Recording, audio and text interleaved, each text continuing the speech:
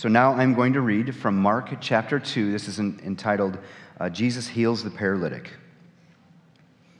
And when he returned to Capernaum, after some days, it was reported that he was at home. And many were gathered there together, so that there was no room, not even at the door. And he was preaching the word to them. And they came, bringing him a paralytic carried by 4 men. And when they could not get near him because of the crowd, they removed the roof above him. And when they had made an opening, they let down the bed on which the paralytic lay.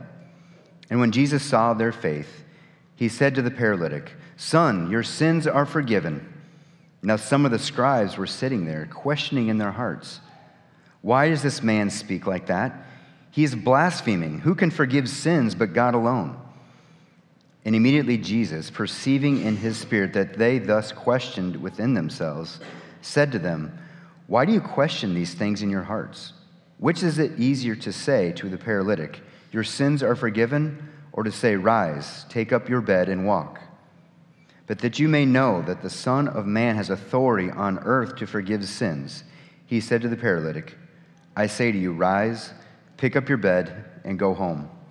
And he rose and immediately picked up his bed and went out before them all, so that they were all amazed and glorified God, saying, "We never saw anything like this." So grace, mercy, and peace from God our Father and from our Lord and Savior, Jesus Christ. Amen. We never saw anything like this. No kidding. I guess this got to be a common thing for Jesus. There was always a crowd around him. He was healing, and people crowded in this room so much they couldn't even get in the door. But of course, the scribes, I don't know, how are these guys even in there? Now, remember the Chosen video, they're like looking through the window, checking it out. How can you find something wrong with what Jesus did there? This guy is lame, and now he can walk. And there's still somebody in the crowd that's like, nah, can he really do that? Or should he really do that? Who does he think he is? I'm like, my, guys can't walk, and now he can walk, and we're finding a problem with this. This is resistance to the kingdom. Jesus is the kingdom come. Wherever you see Jesus, you see the kingdom. And he's showing that part of the kingdom to come is this thing called healing. But there's still resistance. How can you find something wrong with this? Well, the good thing about being part of the kingdom is that, we have a hard time perceiving what it's like to not be part of the kingdom. And that's a good problem. Have you ever tried to imagine what it would be like to not be in the kingdom? To not have hope, to not trust Jesus? It's a scary thing when you start going down that path.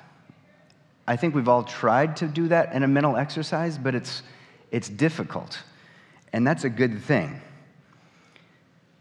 The fact that you all believe and you are not resisting the kingdom is a miracle. Every human is born as an enemy of God, a sinner with its intended path would be hell unless there's something supernatural that intercedes on that. Thankfully, you have all been saved. Your faith in Christ is a complete and utter gift, and we thank and praise him, and we should every day for that gift. It didn't come from you. You don't deserve it. It's an utter gift, and we are beggars gladly receiving this gift every day. So we should probably go through, Thanksgiving's coming. We're already thinking about Thanksgiving. We should probably go through a list of things that we should be thankful for. We got a lot to be thankful for.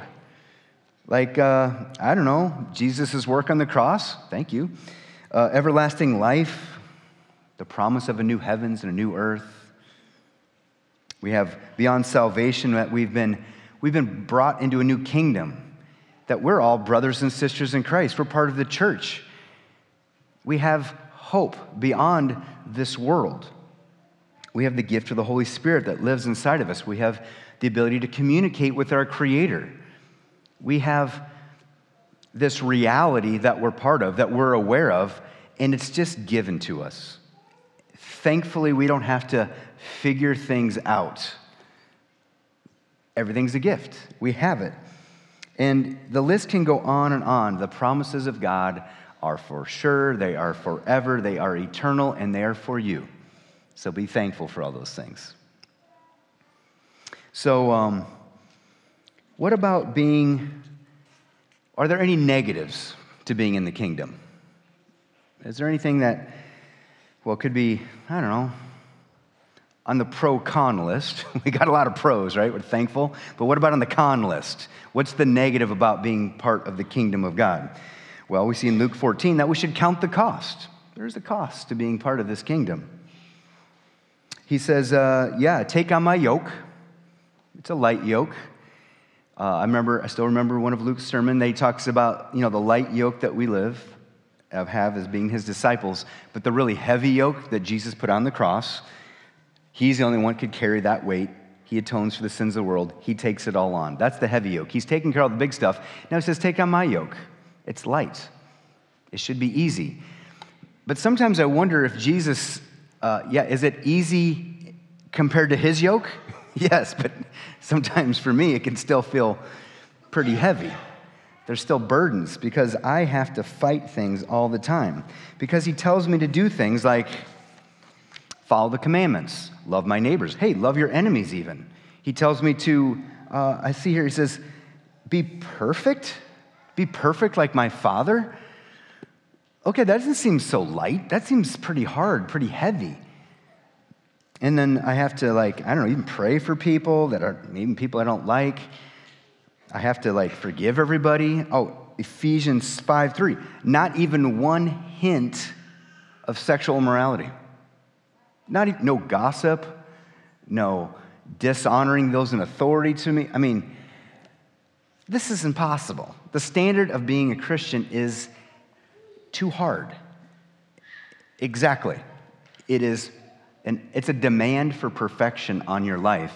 And you and I fail miserably. So, okay, light yoke, but come on, this is a really high calling.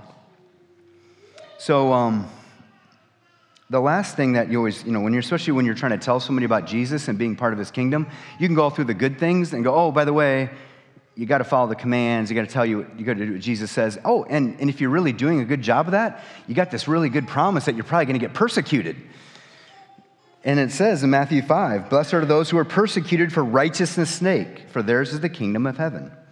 Blessed are you when others revile you and persecute you and utter all kinds of evil against you falsely on my account. Rejoice and be glad, for your reward is great in heaven. For so they persecuted the prophets who were before you. So they killed a lot of the prophets. They killed Jesus. And it wasn't because he was always saying, keep it up, everybody. A lot of times they were saying, stop doing that really bad thing. And then they killed him. Didn't Luke just read last week when they wanted to stone Jesus? Because he told them, I'm only, back in the day, they only healed one person. A whole bunch of people weren't healed like you people. And they didn't like that. And they tried to kill him right there. Now, sometimes people will mistake this. I'm being persecuted because of righteousness' sake. Maybe you're just not being a very nice person and somebody doesn't like you.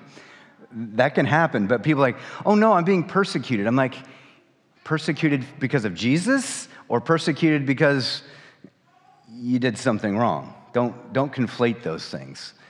Being persecuted because you are a Christian, being persecuted because of the name of Christ, being persecuted for proclaiming his word or saying his word or embodying his word or pointing people in that direction, that is a really different thing. And we're supposed to be rejoicing and glad when that happens. So we all have this problem, and Luke was very clear with this. He says we're all going to die. We have a sin and death problem. So we can go through, here's all the pros of being in the kingdom. Here's some cons of being in the kingdom. But being part of the kingdom is not a decision. It's not a pro-con list. It's just really, you're all dealing with reality that's been given to you. In that 2 Corinthians, for we must all appear before the judgment seat of Christ, so that one may receive what is due for what he has done in the body, whether good or evil. Therefore, knowing the fear of the Lord, we persuade others. But what we are is known to God, and I hope it is known also to your conscience. So we have this sin and death problem. We know there's a judgment coming, but you and I are known by God, so we are fine. We're covered with the robes of righteousness. When God looks at you, he looks at his Son, and you have nothing to worry on that last day. But for those who are not in the kingdom, this is a day to be feared. And we're not talking about this healthy fear of the Lord, which drives us to trust in Christ. This is a fear as in, time's up. There's no more chance. There's no more second chances. Once you bodily die, that's it. And when Christ comes back in the last day, it is a public judgment of what has happened. We will know who has been separated, heaven and hell. So those of us that are in the kingdom, praise the Lord, right? This is a wonderful thing to know. How about, is there anything good for being an unbeliever? Like, I talk to college students a lot, and, college students can be college students, so I'll ask them questions like, hey, why are you alive? Or what's your purpose in life? They're like, I'm here to have fun. I'm like, well, then why are you in my stats class? And this doesn't sound very fun. Couldn't you be doing something more fun right now? No, I'm doing this so I can get more money. Oh, you want to be wealthy? Oh, and then what? And then what? Well, then I want to kind of be famous. I want to do these cool things. I want to travel the world. And I'm like, and then what? Vanity, just chasing the wind. There is no ultimate goal or purpose in that. They live, they consume, they die. The American way. That is sad. That is hopeless. We have a much higher calling being in the kingdom, which is when we try to do that, there will be resistance. So this idea that I'm going to just chase all the stuff of this world leads to no peace. Do we see in modern day America, we're like the wealthiest people on the planet ever. Are things going well for people emotionally, spiritually, relationally? No. They're actually getting worse.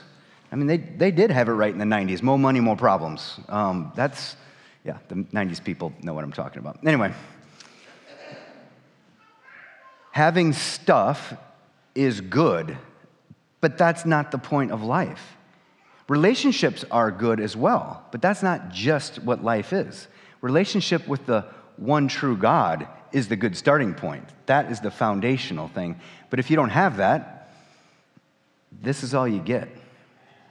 This short little time on earth. That is actually hopeless. So, are there any negatives for being an unbeliever?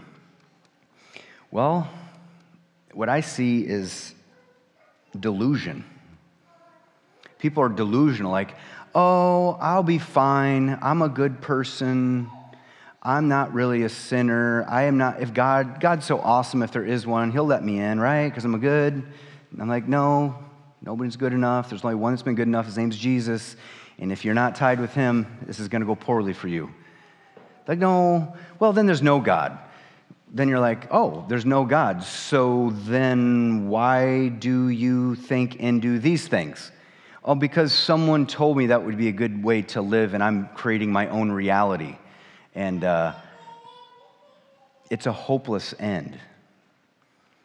I work with, we have mortuary science at DMAC, and that's something you can study. We actually have a very prominent, very good teacher of it. I've asked him, he's a Christian, I go, what's it like as a funeral director when you go to a funeral of a believer versus an unbeliever? And he goes, we can tell immediately.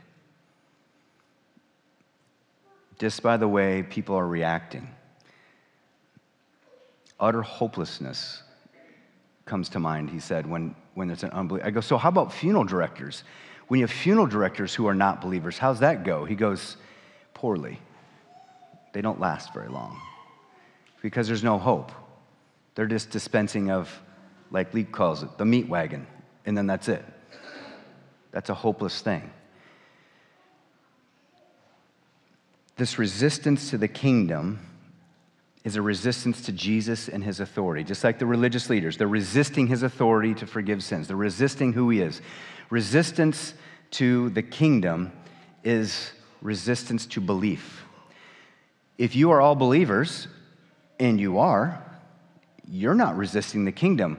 We prayed in the Lord's Prayer, thy kingdom come, thy will be done. You can't screw that up. It's going to get done. Our prayer is, will it be done in and among us? We're asking God to use us, to manifest his kingdom in and through us. We are compelled by the love of Christ to do things. It's not like the world. The world is, I do this, you do this for me. You do this, right? That's the way the world is. This is not like that. The kingdom is this. I give you, I give you, I give you, I give you, I give you. Now go give it to somebody else. That's the kingdom. It's a one-way street. It's down and out to the world. I asked my middle schoolers, do you know any unbelievers? Every one of them. Yep. I know some kids that don't believe in Christ. And then they asked me the really hard question for any pastor, any person, why? Why don't they believe? Why don't they believe that Jesus who he is? Or how do I tell them about them? Or what's going to change that? And I said, you personally will not be able to save them. That is not in your job description. As Christians, all we do is to stay the truth, the good news, the gospel, that through Christ, that is the only way to be saved. And if they respond, repent, and believe, that's a work of the Holy Spirit using the word to convict them and enlighten them to the truth of the gospel. All we are is a messenger, an ambassador. But if someone does or does not repent, don't take it personally. It's not you they're resisting. They're resisting the kingdom. I remind myself that every time when I talk to my father and share the gospel with him. And I'm very hopeful because he does not resist the gospel anymore. He's agnostic. He believes he's a good person and that he's going to heaven because he's a good man and God's so good and all that stuff, which is the dominant religious view of the West now. But when I share the gospel with him and I tell him, Dad, I want you to be in heaven with me forever, and there's only one way, it's through Christ, and you need to believe in his work on the cross on your behalf. It is for you. He rose from the dead, Dad. Nobody else has done that, but you and I could rise and be alive together forever in the new heavens and the new earth. What do you think? Are you on Team Jesus? He's like, I don't know. I'm like, how do you not know? He's not resisting me. He's resisting the kingdom. And this is kingdom work. In that 2 Corinthians 5, Paul is very clear that Christ died for everybody, for all, even the wicked, even the people that killed him, even the people who will never believe. He died for them. He became sin for the whole world. The question is, why isn't everybody saved then? And all Paul says, for those of you that have this life in Christ, you are compelled now to live this life. I'm like, Paul, what about all the people who don't believe? Well, there's a ton in the Bible that talks about that. A lot of people want to say, it's all good, everybody's going to make it. It's like, no, Jesus doesn't say that. The Bible doesn't speak that way. Remember, our default condition is to be enemies of God. But thankfully, Romans 5, therefore, since we've been justified by faith, we have peace with God through our Lord Jesus Christ. Through him, we have also obtained access by faith into this grace, like this overwhelming pool that he earned for all of humanity. We have access to it, in which we stand and rejoice in hope of the glory of God. Not only that, but we rejoice in our sufferings, knowing that suffering produces endurance, and endurance produces character, and character produces hope. And that hope does not put us to shame, because God's love has been poured into our hearts through the Holy Spirit who has been given to us. For while we were still weak, at the right time Christ died for the ungodly. He did that for you, he did that for me, he did that for everybody in the world. Now, Jesus has the ability to forgive sins. Just like he said, your sins are forgiven, stand up and walk. He can just say it and do it. He said, I baptize you in the name of the Father, Son, and the Holy Spirit. He speaks you into the kingdom. God's word is powerful. This is my body, this is my blood. This is God's word. It does what it says, it accomplishes it. How about my body? All right, I told you I had a big back spasm, and I was like stuck for a while, and I couldn't really move because, anybody had this before? Your back, old people. Anyway, so I was just stuck there, and I couldn't really breathe. It's just a reminder that this outward thing is fragile, breaking. It's not going well. It's only going to get worse, right? It's evident. Paul talks about this outward thing. So we do not lose heart. Through our outer self is wasting away. No kidding. Our inner self is being renewed day by day. For this light, momentary affliction is preparing us for an eternal weight of glory beyond all comparison, as we look not to the things that are seen, but to the things that are unseen. For the things that are seen are transient, but the things that are unseen are eternal. You are part of the eternal kingdom of God, and this is like when the kids came up to it, I'm trying to explain, how do you describe the kingdom to a kid when it's mostly unseen? It's a really abstract concept. It's very difficult. It's hard for us adults. Paul is not he's described as kind of he's not an awesome dude, right? He's not, on the exterior, he looks like he's a little dude who's pretty weak, pretty beat down, always afflicted, got problems, right? And he's like, yeah, this isn't the kingdom. How about this? I'm still got the old Adam in my flesh, and I battle him every single day. And unfortunately, many of you out there get to see the old Adam sometimes. So on the outside, this is not a good representation of the kingdom. This fleshy part that is sinful, this is not a good indication of the kingdom. God does not look at the outside, he looks at the heart.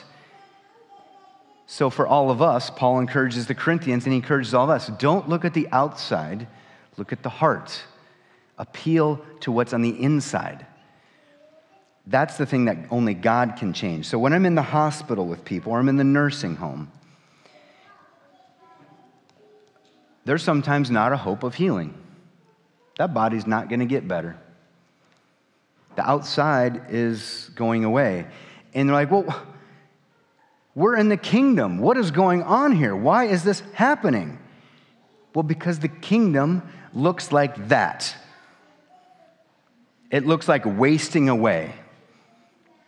It looks like Jesus Christ on the cross.